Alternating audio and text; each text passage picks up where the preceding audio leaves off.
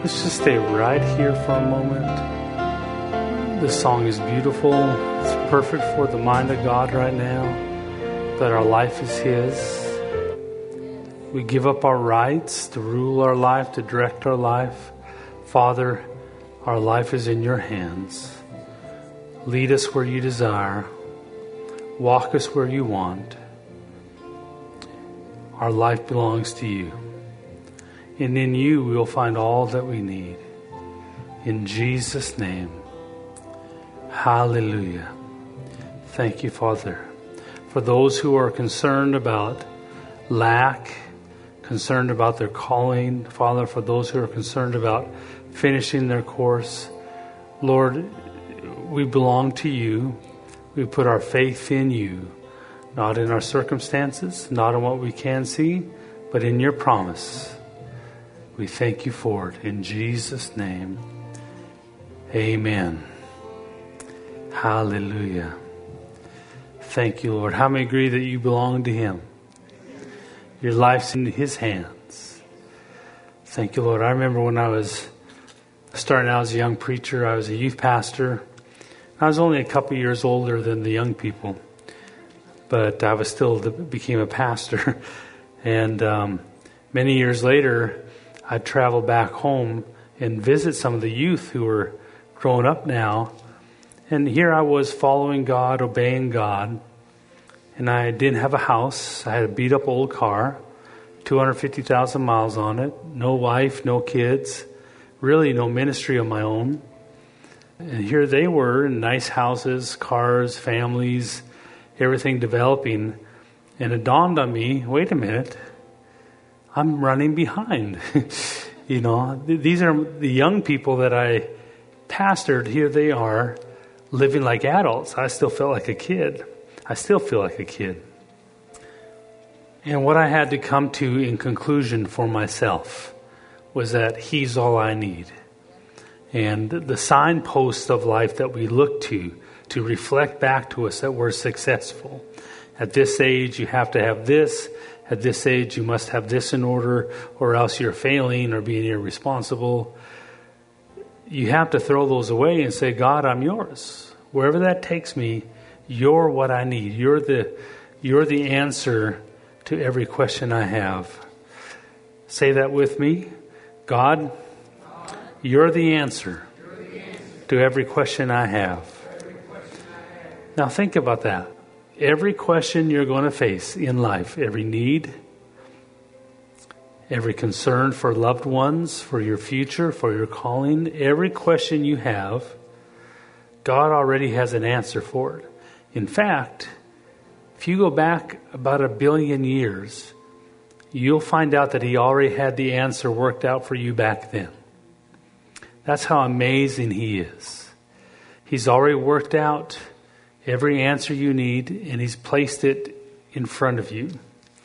I was complaining. I said, God, I have family in Canada, and I have family 2,000 miles away, and you have me down here in Tennessee at the time. And I said, Father, I should be living there. My mom would remind me that every 3 months or so. Father, I should be living there. I can get them all in church. I got nephews now and nieces, and I like to see them all going serving God. I could do that. Why am I so far away? And His answer to me was, every prayer you're ever going to make is answered on the path that I put you on. See, He's that smart that He has included the answers you'll face to the questions you'll ask.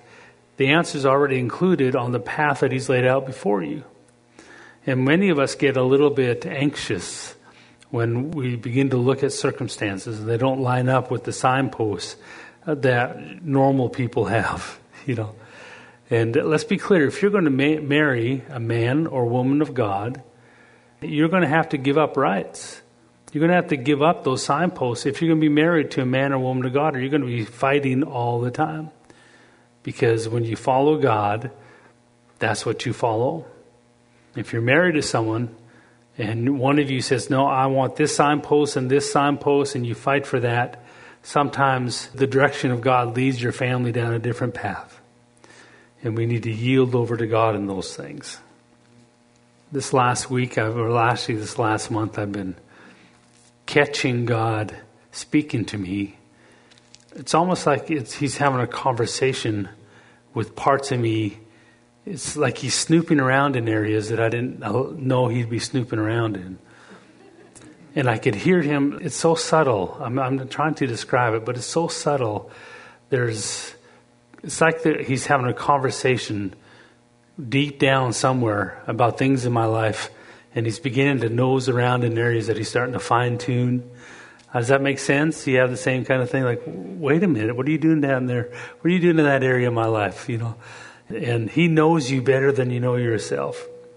Hallelujah. And I've also found myself changing the way I word things lately. Like, it's like when you get down this path of praying in the Holy Ghost, there's a fruit that comes from praying in the Holy Ghost. As you pray things, the Holy Ghost begins to lead you into things down His plan, down His path. Because isn't praying in tongues one of the ways you pray the perfect will of God for your life? And see, I used to take credit for it. Like, I have decided to give this up. I have decided to go there. I'm being corrected by the Holy Spirit in the way that, no, I've just prayed and this is the fruit of the prayer. I don't believe, if I can put it this way, I believe it's very, very, very, very difficult for a person to overcome their flesh, to face their flesh. I'm not talking about sin. I'm talking about all the directions that your natural man wants to take you in life without praying in the Holy Ghost. Because the Holy Ghost will take you down a perfect path, that on that path is every answer to every question you'll need. And the Holy Ghost believes in you, believes that you have a call, that there's no one ever on this earth that's been more important than you to God. There's no calling on this earth that's been more important than your calling. It's easy to hide in a crowd and be part of a crowd, part of a movement. But when you get alone, it's you and God. And you find out that He wants you to grow up in Him the same way as everyone else does. Can you say amen to that? I think I'm going to start in John chapter 13 today.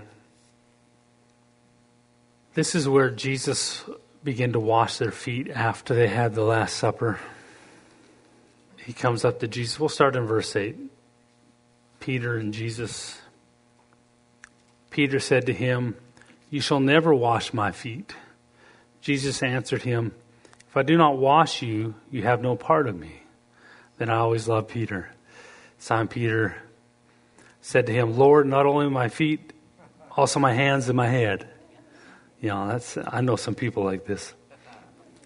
Jesus said to him, "He who is bathed needs only to wash his feet, but is completely clean. And you are clean, but not all of you."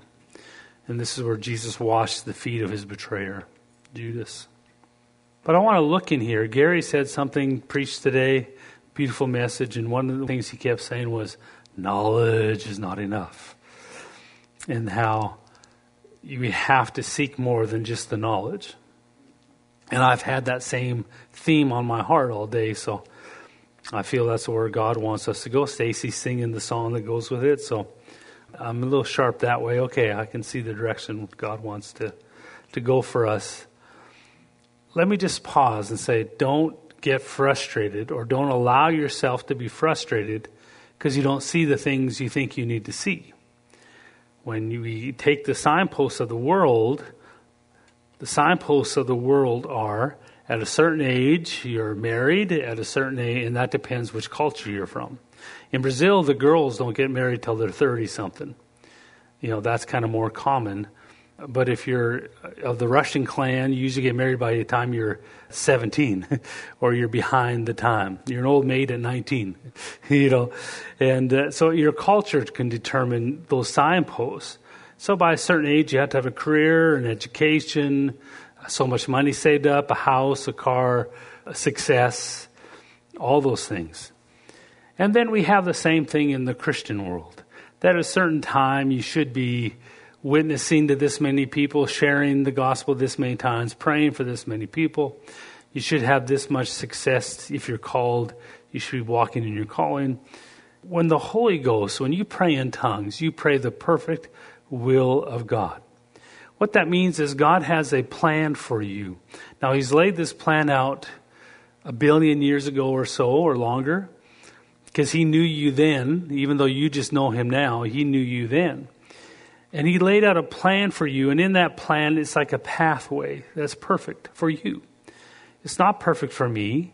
If I follow that plan, I'm going to miss it if I try to follow your plan. And so it's a different pathway. In that path that the Holy Spirit lays out for you, there's also strength for you to walk it out.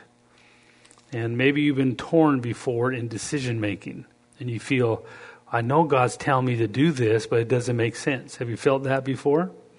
And then you have to make a choice. Do I go with it, or do I do what I know I want to do? And I use the signposts. Well, look, I should have the signpost. This should be success, and it's a different path than what God has for you. It says we pray out our path by praying in the Holy Ghost. He's really walking with you a perfect will for you. And so there has to be a trust that you have in the path that you're on, the path that the Holy Spirit has me on. And others around you will say, hey, you're at the age, and they may take a signpost from the world or a signpost from typical Christianity and say, I'm noticing in your life that you haven't met these signposts yet. And usually this is when they've already made those signposts. I passed that sign like 6 years ago. So I'm going to tell you how to pass that sign in your life. Is this making sense? Because they've walked past it, they feel empowered to teach you. It's like when people start a diet. You know some people, and I'm not pointing fingers at myself, who maybe start a diet their whole life. You know them, they're always trying to diet. And they start to preach to you right after they start the diet. It's like you've only been on for 6 minutes. And now you're telling me what I should be doing? Well, people like to find someone to listen to them sometimes. And sometimes they use the signpost in their life to justify, I'm going to preach to you how you can have what I have. I notice you don't have enough finances, or your church is too small, or all the things that they have success in, either from the natural world or from the American Christian type world. Well, let me tell you how to fix it, because they have success, but their success comes from the world or from religion. You are on a path that's unique, that's never been laid out before for anyone, ever. No one in the world has ever walked the path that God's going to have you walk down. Now, our doctrine will end up being the same if we have the same teacher. Our heart to serve God and lay our life down for God will be the same because we have the same guide, the same helper, the Holy Spirit. But the steps that you take, the Holy Spirit has laid out specific steps for you that are going to be foreign to anyone else in your life. So don't get frustrated when you don't see yourself walking in a signpost, and don't let other people use their signpost to tell you how you should live. We're going to look at 2 different guys today who had 2 different paths. They ended up similar, but they had 2 different paths. I was praying years ago when I read this about some questions I had.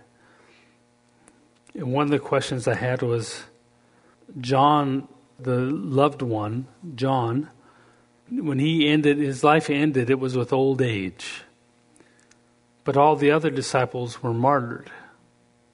And I remember reading some of this, and God instructed me. He said, well, the reason why John didn't have to be martyred, they tried to boil him with oil, if you remember the history, and he couldn't die. He died with old age. But yet all the other disciples died as a martyr, a horrible death, being a martyr. Now, they had to go willingly. In other words, a martyr is not when a life is taken. When someone comes in and just kills people and says randomly, and you happen to be a Christian, it doesn't mean you're a martyr. A martyr, I believe technically, is more along the lines of you willingly give your life over to be killed for the gospel's sake. You make a choice to not deny Christ, and your life is taken from you, but it's your choice. God asked all the other disciples to die a horrible death. To them, I don't think it was horrible, but to us from the outside, it looks horrible. Peter was hung upside down by his request, as far as history says. All the disciples died a martyr. And I asked God, well, why did John not have to be a martyr, but the other disciples? And the Lord told me that, because at the cross, John was the only one who didn't run out of fear of death. All the other disciples hid. Mary was there and John was there, but the other disciples ran away. And so that's why he didn't have to be a martyr. And I said, well, are you punishing the other disciples for failing then? Like, you sucker, going to run from me at the cross, now you're going to die. Is it a punishment? And the Lord corrected me and said, no. I was honoring them by giving them a chance to face the area that they ran from before, but this time to win. See, John was already a martyr in his heart when he went to the cross. In other words, he had already died to his right to live. That's why he was able to go to the cross and stand there with Jesus, because he'd already died in his heart. To take my life or not, it don't matter. My life is over, God. You're all I care about. But the other disciples had protection of their life. They failed out of fear of dying. So the way the Lord taught me was that he had honored them by giving them the opportunity to face that fear of death again. And this time they would win. So they went and they entered into heaven. They can say, I beat the enemy at every area he tried on me. And see, you'll find it puzzling for yourself when you go around the mountain, where God will bring things around, things you tried to avoid. If the Holy Spirit brings something in your life for you to deal with, it's best you deal with it now when he tells you to. Don't go snooping for areas that you should fix, because you'll find too many areas and you'll get scared. Let him lead you and bring things up to you and say, now I want you to deal with this. I want you to forgive this one. I want you to walk this way. And as he does, it's best to deal with it now. Because if you try to avoid it, if you say, I'm not ready yet, well, who knows better if you're ready, you or the Holy Spirit? Well, I'm not ready yet. Yes, you are. You are ready, because he says you're ready. It's best you face it then and deal with it when it's in front of you, because if not, it'll come back around. And it'll always come back around until you deal with it. Many people stay stuck in that loop because they feel the fight between their flesh, their natural man, and their inner man, in obeying God, they begin to resist letting go of things. If you don't let go of it, God can't give it to you. Whatever God gives you, the devil can't take away. But whatever you control or make happen in your life, the enemy could come and take it away from you. So I said, God, why is it that you let all the other disciples be martyrs and not John? And he said, I was honoring them. And so we're going to read here, just to bounce a little bit back and forth. Let's look over in chapter 13. We're going to stay in there. Verse 36. Simon Peter said to him, Lord, where are you going? Jesus answered him, where I am going, you cannot follow me now, but you shall follow me afterward. Now he's talking about, I believe here, talking about heaven, as Son of God. Peter said to him, Lord, why can I not follow you now? I love Peter. I'll lay down my life for your sake. See, Peter at this moment thought he had it in him to lay his life down for God. He boldly said it, I'll do it. I love you that much, God. If we try to face a mortification without the help of the Holy Spirit, I believe you're setting yourself up for a very difficult fight. But if you allow the Holy Spirit to lead you down the path of mortification, then He will help pick the fights for you. See, if we start to snoop around in our life and into all the areas of your life and try to find all the areas that don't line up with the Word of God, your list may be longer than you think. But if you allow the Holy Spirit to walk you down His path, He will take you gently and lovingly and with strength, step by step, to face things, to let things die, to overcome. Or you'll look back and say, wow, I've changed. I'm not the same man that I used to be.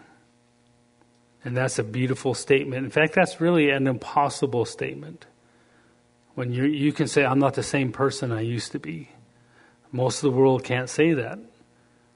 That's the power of praying in tongues. That's the importance of praying in tongues and allowing the Holy Spirit to lay out His path for you. I remember the time when I had to make a strong choice. That's why we call him Jehovah Sneaky, because I followed him and didn't realize that as I was following him, I was putting to death the old me. And when it came time to face that giant I had to face, I wanted to resurrect the old me, the one who used to be able to fix it, just take care of it, walk through it. And I couldn't find him. Like, where did he go? And Jehovah Sneaky had walked me down this path where slowly I let go of my ability to fix it until I got to the place where I couldn't find it to fix it. Then he said, now I want you to face this problem. And so instead of facing the fear in me before, I would just fix all the circumstances around it. So the fear would go away because I was in control of the circumstances. Many people live like that, where they have everything around them is perfect in place and they seem happy. But all you have to do is go knock over one thing, and then they're all messed up. Because the only reason they're at peace is because everything's in perfect place. Well, the walking with God in the impossible means that you're not in control. And you have to be okay and safe not being in control. You have to be safe with knowing He's in control. I'm okay because my Father is with me. And that takes time for all of us to get there. You can say like Peter, I can do it. I'm willing to do it. I'm willing to go to death for you, God, until you face it. And then all of a sudden you realize, oh, wait a minute. I thought I was ready to go. Many people out of zeal and hunger and passion make great claims to God. I being one of them, and found that I needed the help of the Holy Ghost, not just to show me what I needed to face, but to give me the strength to face it and to help get rid of all my other options so that I had to face it. So we want to look at today why John, at this moment, when Peter said, I'll die for you, verse 37, Peter said to him, Lord, why can I not follow you now? I will lay down my life for your sake. So Peter's mark is, I'm ready to lay down my life for your sake. Pastor Dave used to call it willpower, that you're going to try to serve God with straight, raw willpower. God said it, I believe it, that settles it. And then you face something of the impossible and you find yourself on the losing end. Even though your heart and desire was to conquer it and do it. Willpower is your decision to follow God. Praying in the Holy Ghost is His decision to lead you down a path. It's so different, completely different. But they look similar. The problem with willpower is your willpower will run out. It always does. It never fails. It will run out. I can take the strongest man in this room and give him my Bible and say, hold this. And he can hold it all day long. Look how strong he is holding that Bible. Come here, Harrison. Here's my strapping, taller than me, 15-year-old. Connor, why don't you come too? We need the Connor the entertainer coming up here. So Harrison's pretty tough. Harrison, I'm going to let you hold my Bible. And see, look how strong this boy is. Look at that. Go ahead and lift it up and down. And look at him like lifting weights. If you could just see the muscles underneath that jacket of his. So he's strong. He's a young man. He's strong. And so when you're young and you think you're strong, you could try to achieve things. But now let's give him a little more. Connor, why don't you jump on Harrison's back? Okay, see, he can handle this. See this? My son, the mighty Harrison, can carry Connor the entertainer around and do pretty good. And this is many of us when we try to face things. Oh, it's so hard, but I did it. But really, when the Holy Ghost says, I want you to let this go. And I'm preaching this because I feel the Holy Ghost is asking many of us to let the unfamiliar go. Or how do I say it? What most people don't let go of in life.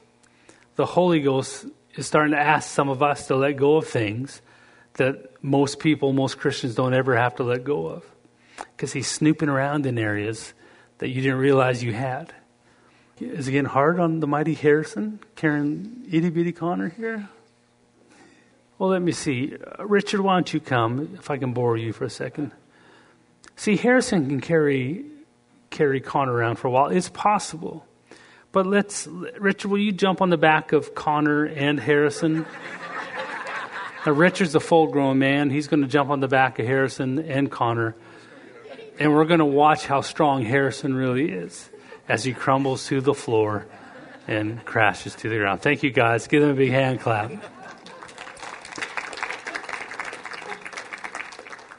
Well, this is along the lines of what the Holy Ghost hears you say when you say, oh, I don't need you. Now, you may not say that, but when you live a life without praying in tongues, that's really what you're saying. I'm able to decide how to serve God the right way because I'm strong enough. But really, that's an argument of control from your flesh versus submission by your spirit. Your inner man. When you face things that you think you're strong enough to overcome, but you'll find out you're not. Because life, the devil, even your own flesh will sabotage you and wear you down until you give up. Many Christians give up. I believe I read and heard there's about 400 preachers a week that quit full-time ministry in America. All started off with training, Bible school, learning, passion. They came to the end at one point. The only reason I haven't come to an end in ministry is because of the Holy Ghost. The only reason you haven't come to an end of this path is because of the Holy Spirit. But if you build it on your own strength, you'll find that even though you're trying to do good things for God, that's a whole different thing, as Gary said this morning, as letting God do things through you. If you're not praying a lot in the Holy Ghost, really you're making an argument to say, I got it, God. I know where you want me to go. I'll get there. Peter said to him, Lord, why can't I follow you now? I'll lay down my life for your sake. Jesus answered him, will you lay down your life for my sake? Most assuredly, I say to you, the rooster shall not crow till you've denied me 3 times. How quick of a turnover is that? I'm going to lay my life down for you, Peter. In about 13 hours, you have already denied me 3 times. Nice try. And so many of us are self-deceived in our own strength. And the further I go with the Holy Spirit, the more I'm relying on His strength and not my own strength. In fact, many times when He tells me to face things, I go into the situation saying, I'm not strong enough. I'm not ready, God. Not me, someone else. Why me? I'm not strong enough. I'm not ready. And all I hear from Him is, come on. I picked a fight for you. Let's go.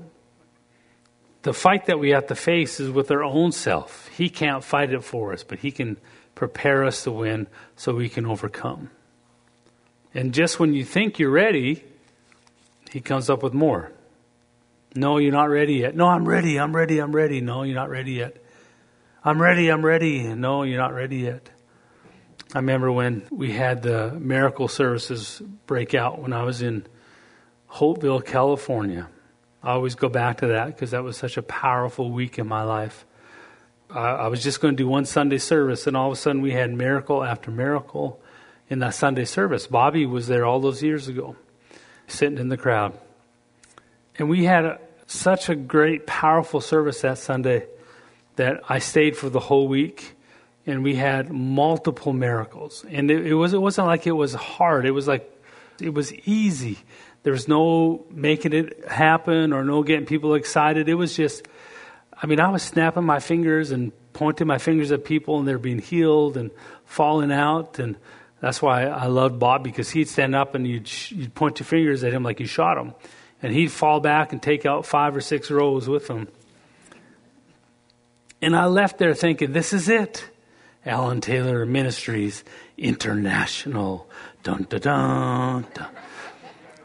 You have to add the international to make sure everyone knows I'm available international. Been to Canada. I'm international. I made a phone call to England, international. That was my thought. I'm Alan Taylor in ministry. It's time. And then I went to Texas. I had to do a TBN interview in Texas, and I had a service there. So I left that church in Hopeville and went to Texas. And it was the same. The miracles flowed. And I'd wave at the crowd, and the whole front row would just fall out under the power. And I was learning how to move like that. And the Lord told me. The Lord came to me right then when I was thinking, I'm done. I'm done this season of my life, and now God's launching me forward. The problem was I knew that I was lacking in the character. And I always wanted to be respected for my character as much as my anointing. Where a lot of church folk want to give you special props for being anointed, but they want to dismiss your character. Well, in Scripture, all leadership is the character that's important. Characteristics of holiness, characteristics of not as worldly, not the anointing. When Paul told Timothy, this is This is how you choose your elders. They have to be the husband of one wife. They have to be sober-minded, gentle. They have to be kind. They have to have their house in order. There was no mention in there of anointed. They have to be anointed. That they have to bring in the glory when they walk in the room. They've got to be able to hear God's voice specifically. When we build a whole bunch of people pursuing those things, they may be missing the most important things. But if you're following the Holy Spirit, He doesn't miss one little thing, even the ones you want Him to skip by. You put your hand over an area and say, just keep moving, Holy Ghost. Don't look in that. Leave that alone. Just no, that's closed off to you.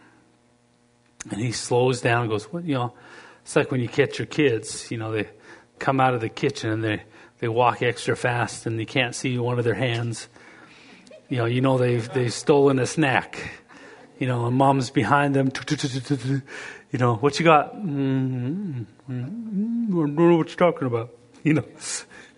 Just keep moving along. And you can tell the Holy Ghost all you want. Just keep moving along. Move along, Holy Ghost. Don't nothing to see here. And He will always sniff those things out for you and from you. When my kids used to run by and I could catch them. Harrison would be really fast, but he was close enough I can put my hand on him and grab him and catch him when he was Harrison. We always have to say his name twice because you never heard it the first time. But then one day I went to grab him and I missed. I thought, what? And that little sucker learned how to be just the right distance away from me, just out of arm's reach. He had learned how far I could reach. And it was just a couple of inches away. And I haven't been able to catch him since. Well, sometimes we're like that with the Holy Ghost. You get all excited about praying. And you go praying thinking you're getting a new car and a big house and all those things. And all of a sudden, you realize, or your flesh realizes, oh, this isn't about the worldly stuff, this is about maturing and growing, then all of a sudden you start to stay out of his reach.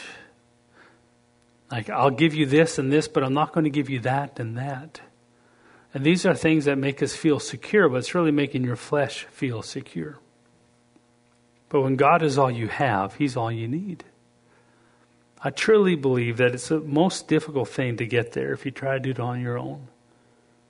Deception is in there when you try to do it on your own. The enemy will pretend to be God. Your flesh will pretend to be God. It's very difficult. I don't know if it's possible. But the Holy Spirit, he'll take you down a path where the things that you don't think you can overcome, he will assure you, we can overcome this together. Jesus said to Peter, will you lay your life down for my sake? Most assuredly, I say to you, the rooster shall not crow till you denied me 3 times. So at this moment, John was already willing, able to lay his life down. But Peter was not. You have 2 men who loved God, who were disciples of Jesus. One went to the cross and was willing to die there at that moment with Jesus. The other one ran and denied him 3 times within 13 hours. What did John have that Peter didn't? Let's go, we're going to come back to here in a minute, but let's go over to John 21. Here Jesus had died and the disciples had moved on. Interesting, they went back to fishing. Jesus walks up to the shore and they don't recognize him. Peter suddenly figures out it's Jesus, and I think here he tries to walk on water. I'll show you. I can see this. This is Peter. Peter I love. Let's start in verse 1, chapter 21. After these things, Jesus showed himself again to the disciples at the Sea of Tiberias, and in this way he showed himself. Simon Peter, Thomas called the twin, Nathanael of Cana in Galilee, the sons of Zebedee, and the 2 others of his disciples were together. Simon Peter said to them, I'm going fishing. So they said to him, we're going with you also. They went out and immediately got into the boat, and that night they caught nothing. But when the morning had now come, Jesus stood on the shore, yet the disciples did not know that it was Jesus. Then Jesus said to them, children, have you any food? They answered, no. He said to them, cast the net on the right side of the boat, and you'll find some. So they cast, and now they were not able to draw it in because of the multitude of fish. Therefore the disciple whom Jesus loved said to Peter, it is the Lord. Now when Simon Peter heard that it was the Lord, he put on his outer garment, for he had removed it, and plunged into the sea. So I can just see Peter realizing it's Jesus. And he can remember walking on water for a moment. I can imagine Peter. Now, this is preaching. But I can just see Peter after the moment he walked on water, look around every day to the other disciples. Did you walk on water yet? But Peter, you sank. But I did walk on water. Me and Jesus walked on water. This is my own personal thoughts on this, is that Peter was like, oh, I'm the water walker.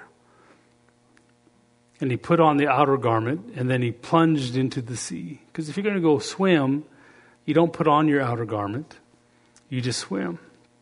But the other disciples came in the little boat, for they were not far from the land, about 200 cubits, dragging the net of fish. So can you imagine Peter swimming in the water with his coat, his outer garment? Not a coat, I know, but his outer garment. Swimming in the water as they roll by him in the boat. It's like, hold on, I'll catch up. At least I tried. And as soon as they had come to land, they saw a fire of coals there, and fish laid on it, and bread. Jesus said to them, "Bring some of the fish which you have just caught." Simon Peter went up and dragged the net to the land full of large fish, 153. And although there were so many, the net had not broken. Jesus said to them, "Come and eat breakfast." Yet none of the disciples dared ask him, "Who are you?" knowing that it was the Lord. Jesus then came and took the bread and gave it to them, and likewise the fish. And now the third time Jesus showed himself to the disciples after he was raised from the dead. So when they had eaten breakfast, Jesus said to Simon Peter, "Simon, son of Jonah, do you love me?" And we know that he asked Simon 3 times, "Do you love me?" And we believe that partly because he denied Jesus 3 times, that Jesus rescued him by asking him 3 times. Then verse 17, the last part, and he said to him, "Lord, you know all things. You know that I love you." Jesus said to him, "Feed my sheep." Verse 18, "Most assuredly I say to you, when you were younger, you girded yourself and walked where you wished. But when you are old, you will stretch out your hands, and another will gird you and carry you where you do not wish." This he spoke, signifying by what death he would glorify God. And when he had spoken this, he said to him, "Follow me." So in these few days, in these few chapters here, we find out that Jesus said of Peter, "You're going to deny me 3 times before the rooster crows." But then we see him say, when you're older, they're going to gird you and lead you where you don't want to go, signifying his being a martyr. So now he has Jesus saying, "You're going to do it. You're going to die for me." Something changed in Peter. Peter captured what John already had. John already had it, and I believe it's what gave him the power to lay his life down. When you're following the Holy Spirit, he will take you down a path. This is for those who pray in tongues. Many people try to simulate this walk by making a list of things. Usually it's the typical worldliness things. They make a list of, typically we'd call sin, world, not good, not healthy. They make a list of all their non-Christian friends. They make a list of smoking, drinking, doing all those things. And they begin to check them off. I'm going to give up these things for God. But they don't go into the places that are hidden. They don't even know they're in them.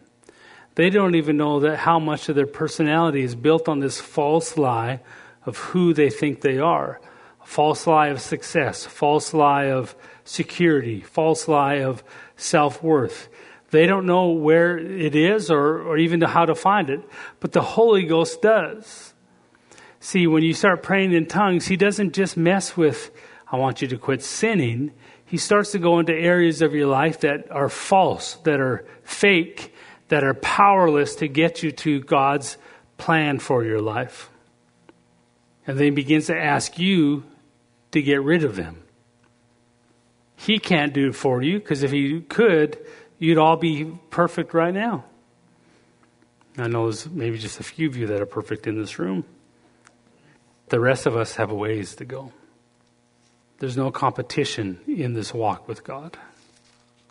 Step by step, allowing the Holy Spirit to lead us. And so I don't want you surprised when you start to face things and have to overcome things. I want you encouraged. Wow, he thinks I'm ready for that? Praise God. Okay, let's go for it. So what did John have that Peter didn't? I'm going to share this with you. Verse 18, I'm back in chapter 13 of John. "I do not speak concerning all of you. I know whom I have chosen, but that the scripture may be fulfilled. He who eats bread with me has lifted up his heel against me. Now I tell you before it comes, that when it does come to pass, you may believe that I am he. Most assuredly I say to you, he who receives whomever I send receives me, and he who receives me receives him who sent me." When Jesus had said these things, he was troubled in spirit and testified and said, "Most assuredly I say to you, one of you will betray me." And when the disciples looked at one another, perplexed about whom he spoke, There was leaning on Jesus' bosom one of his disciples, whom Jesus loved. And we know that John wrote this, so that's convenient. There was leaning on Jesus' bosom one of his disciples whom Jesus loved. Simon Peter therefore motioned to him to ask who it was of whom he spoke. Then leaning back on Jesus' breast, he said to him, Lord, who is it? Jesus answered, it is he whom I shall give a piece of bread when I have dipped it. So in this, I want us to see the picture that's being laid out. They're all eating. And unlike the picture we see where they're all facing the camera, they're probably in a circle sitting across from each other around the table. And Jesus makes a statement. He says, one of you will betray me. Well, they begin to ask each other, is it you? Is it you? Well, no one's saying, yeah, it's me. They're all saying, no, not me, not me. Simon Peter therefore mentioned to John, ask him. See, this tells you that John was closer to Jesus than the other disciples. Then, leaning back on Jesus' breast, he said to him, Lord, who is it? Jesus said, it is he whom I shall give the piece of bread when I have dipped it.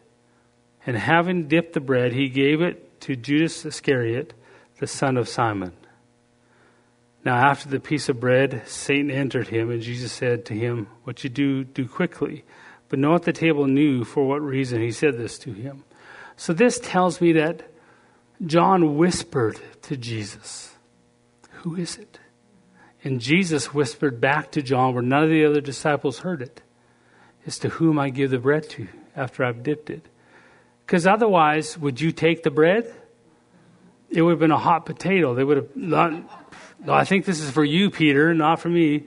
And when he left, none of them knew why he left. And so what God showed me in this was that John, it says, had his head leaning on Jesus' bosom. Nowadays, we're a little nervous to be too affectionate, man on man, in public. But think about this. Here's John with his head on Jesus' bosom. This is a sign of affection, a sign of love. John, whom Jesus loved. Why would Jesus love John more than the other disciples? That doesn't seem fair, right? Because he's not supposed to love someone more than the other. But this is an affectionate love. John and Jesus loved each other. Jesus loved John more than the other disciples because John loved Jesus more than the other disciples. The Bible says, if you draw near to me, I'll draw near to you. John loved Jesus and at this point had already decided in his heart, I'll lay down my life for you. See, when Jesus went to the cross, I can tell you why Mary was there. Because she was not about to allow her son to go through something without her being there. It wasn't about her being there. See, if you have to face death or to stand with someone, you can't love your life more than you love theirs. And that's a mama, right? When I suffered a stroke years ago, my mama figured out how to fly down, and I tried to stop her. No, you don't need to come, Mom. I'm going to be okay. She was there. You know, she's not going to let her son go through something and her not being there to show support to me. And it was her love for me. Well, here's Mary was there and John was there. John was there to say, I'm with you. You're not going to go through this alone. I'm with you. John loved Jesus so much that he already laid his life down. And it was that love, that affection. See, affection is different than I love you. Affection is, I love you, I can't help but hug you. I love you. I want to be around you. I want to talk to you. I want to spend time with you. I want to hear what you have to say. I want to look in your eyes. When you're affectionate with someone, you can't be affectionate over a text or an email. It's got to be eye to eye, face to face. texting's not enough. As Gary said today, knowledge is not enough. And so as we pray in the Holy Ghost on this path, even if you're resistant to being affectionate with God, the Holy Ghost will take you there. And many times we resist the affection because it exposes more responsibility in our heart to be intimate with God. It makes us go so close that we can't run from Him anymore, that you can't be affectionate from a distance. It's easy to hide in a crowd of people and say, we're serving God, we're going for a revival.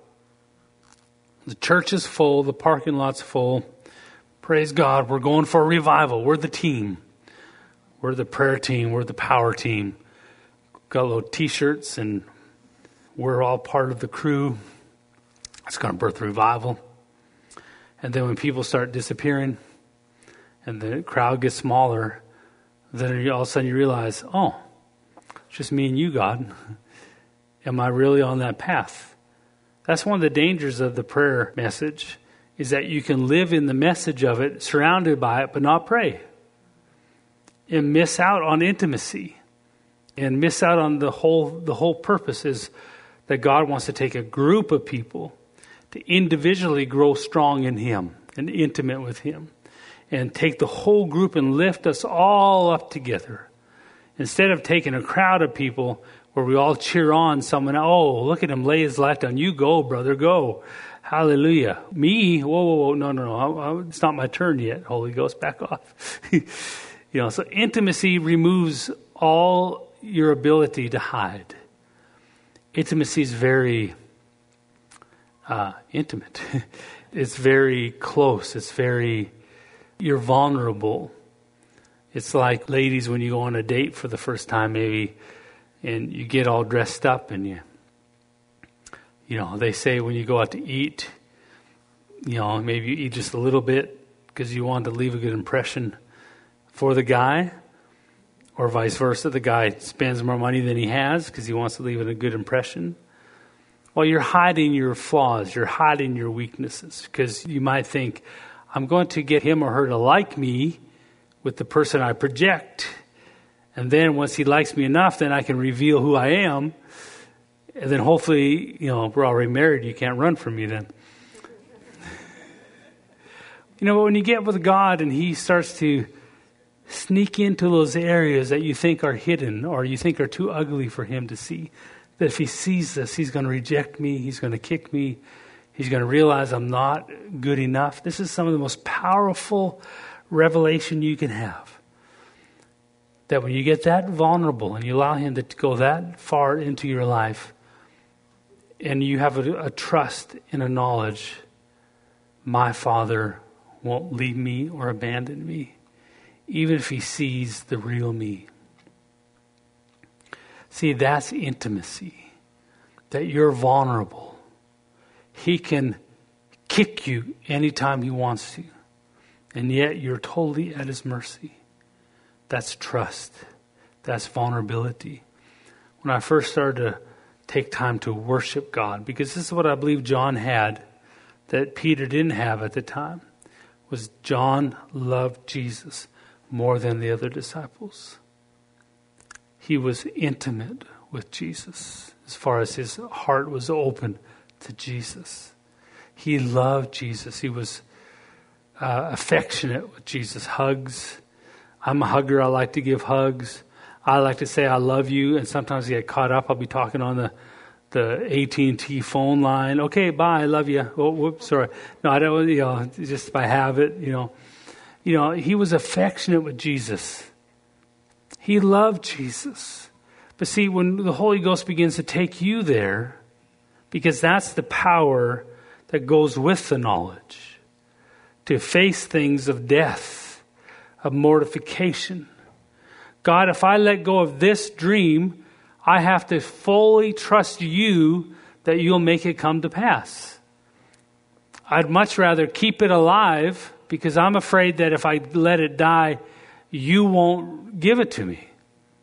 that takes affection and love and trust to let go of those things that deep into your life. Even the things that you stacked around you that says to you every day, you're worth something. You're valuable. You're important. Maybe it's your job. Maybe it's your career. Maybe it's your diploma. I read one lady, she was having really serious health problems. This is not from a Christian group. But the guy who was helping her get healthy was kind of a guru of some type. And he said he went to her house and he said, sickness comes from blockage, either a physical blockage or emotional blockage. And he looked around and he found in the center of her house was a diploma from a college that she went to. And it was covered in glass and it was set center in the house. And she had got the diploma because her parents made her get the diploma. That she went to college and got a diploma in a career just to keep her parents happy. Because that's what they wanted from her, that's what they demanded from her, and that's what she offered to them to make them proud of her. But she resented it because that wasn't who she wanted to be. Well, this guru had finally said, I think what I want to do is I want you to take that diploma. I want you to go rip it in half, throw it in the trash. And she freaked out. She almost had a heart attack. But she did it. And freedom came on her. The pressure on her shoulders for all those years was lifted. Another story was a woman who had a child pass away at a young age, had kept the room exactly the same for 10, 15 years. And he made her go and empty out the room and give it all to Goodwill. And she cried the whole time she was doing it. It was a death to her that she hadn't faced in 15 years. But it was holding her back from moving forward. There's things in your life that you hold on dear that you think are keeping you safe, but really they're holding you back from walking into what God has for you. And the Holy Ghost will point them out to you. And when he does, it's going to take intimacy and trust. That God, if I give this up, are you still going to be here? Because if I give it up, you can leave me at any time. And when you don't feel that you're worth anything, he wants your self-worth to be from him, not from what you have in your life. I want to encourage you as we pray in the Holy Ghost. The Holy Ghost will begin to lead you and bring things up in your life and ask you to deal with them. The reason you have to deal with them is because they're your problem, not his. Jesus has already conquered the devil. Amen. He's already conquered everything. So it's already conquered, but you're the one who has to mortify it because it's in your body that it comes from. So the Holy Ghost will begin to ask you to become more and more reliant on him. That's why we call him Jehovah Sneaky, because he says, I want you to give that up. But you don't realize how much you're giving up of your power to be able to run your life. And when you trust him, that time when it hit me really strong, I was at a point where I was going to run forward into what he told me to, or I was going to rebuild my past, my strength, myself, my willpower. And I said, I give up. Because I tried to find the old guy, the old get-her-done guy, Mr. Fix-It, and I couldn't find him. I could have resurrected him, but it seemed like it'd take more strength to resurrect him than it would take to just follow God into the impossible. And I said, I give up. I give up. I'm not going to be that guy, that preacher that's always striving all the time. Either we're going to do this right or we're not going to do it at all. And I gave up, and see, it wasn't me that got me there. It wasn't my analyzing, planning, my good heart, my good desire. It was the Holy Ghost that walked me there. He'll walk you there. And he gets all the glory for every good thing in our lives. Don't compare yourself to others. Be at peace with the path that you are on individually.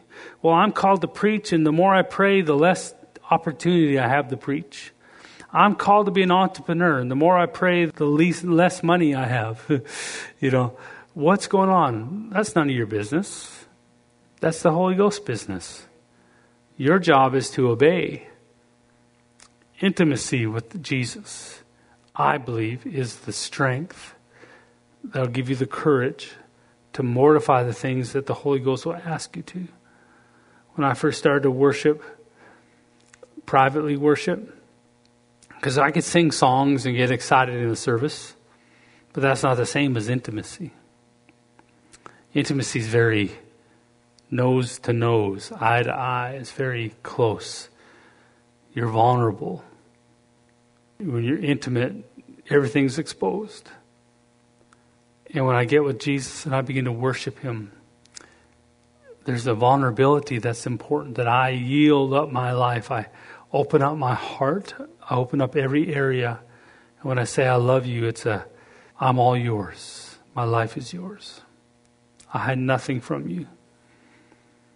When I first started to say I love you, it was very hard for me to say those words because I know what they mean. I said I love you, and it was like I stuttered, like who's it? The Fonz. I remember the Fonz, the TV character, the Fonz, trying to say I'm sorry. He can never say sorry. I'm sorry, or down here they say sorry. He can never say I'm sorry. He said well, I felt like that when I was beginning to worship God in private worship. I'd say and I was wondering, why is my tongue having a hard time saying I love you? Because I can shoot it around easily. I love you too. But in intimacy, those words mean something. They hold power. And it's an invitation for the person you're saying it to come into your life and to look around and see everything. And so when I begin to say I love you, it took a while for me to really honestly be able to say it with Jesus.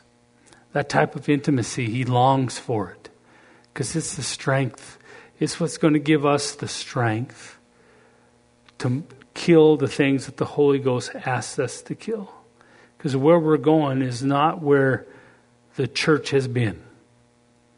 The church has found a way to serve God, to pursue God without the final work of power and intimacy.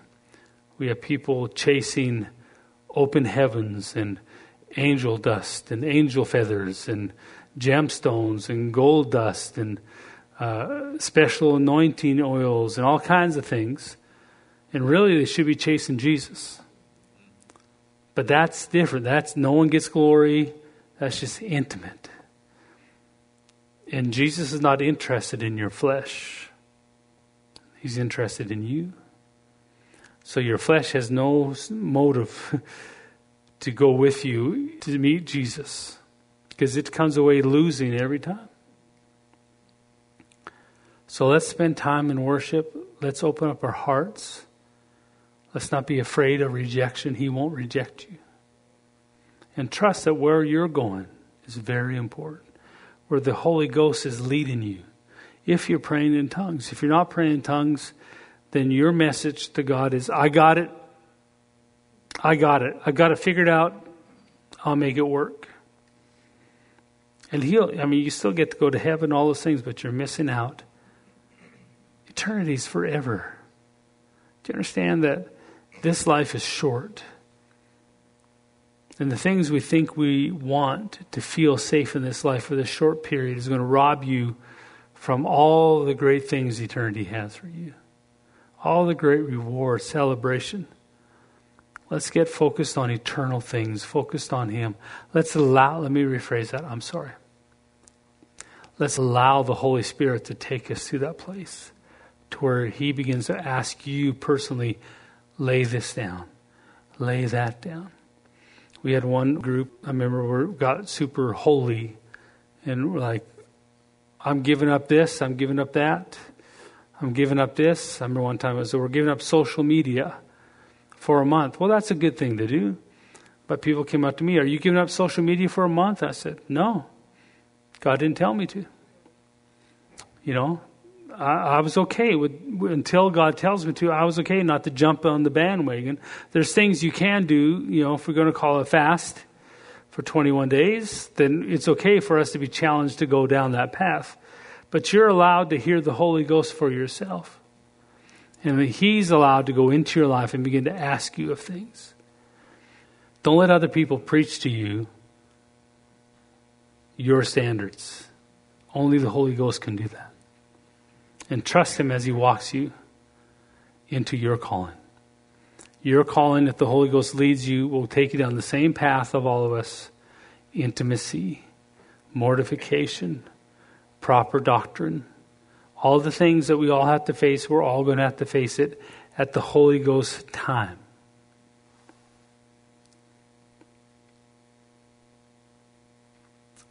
Thank you, Father. So let's close in prayer. Father, we thank you that you have great, wonderful, glorious plans for each person that's listening. That you have not left anyone behind. You'll never leave us nor forsake us. That you're for us, not against us. And Father, you believe in us and you believe in the pathway, the unique pathway the Holy Spirit will lead us on. And as we pray in the Holy Ghost, we are praying out your perfect will. We're praying out the path that you've laid out for us. And on that path is everything we need to face, every answered prayer, every question we'll have is already laid out on the path that you've given to us. So we're not looking for another path. We yield to the path that you've given to us. We commit our lives right now to spending time praying in the Holy Spirit. We commit our lives right now to yielding over our trust from our own hands to the hands of the Holy Spirit. Father, we yield right now our hearts to Jesus. That He doesn't just have our works, our time, our effort. He has our heart. We want to fall in love with Him, more in love with Him, that we love Him more than anything else in this world. Help us get to that place that we would face and march to the cross with Him like John. Help us get to that place where we see Him more than we see ourselves. We need your help. We thank you that that is your plan. We yield over to it and you are our strength. We desire to draw nearer to you, that you can draw nearer to us. In Jesus' name, amen. Amen. Hallelujah. So be encouraged. Hour after hour of praying in the Holy Ghost. Whatever the Holy Ghost begins to bring up in you is world-changing. It's life-changing. Don't give up. Amen. If you like prayer, please come on out to the green line. We'll be happy to pray with you before you go. Be released. Go change the world. God bless you.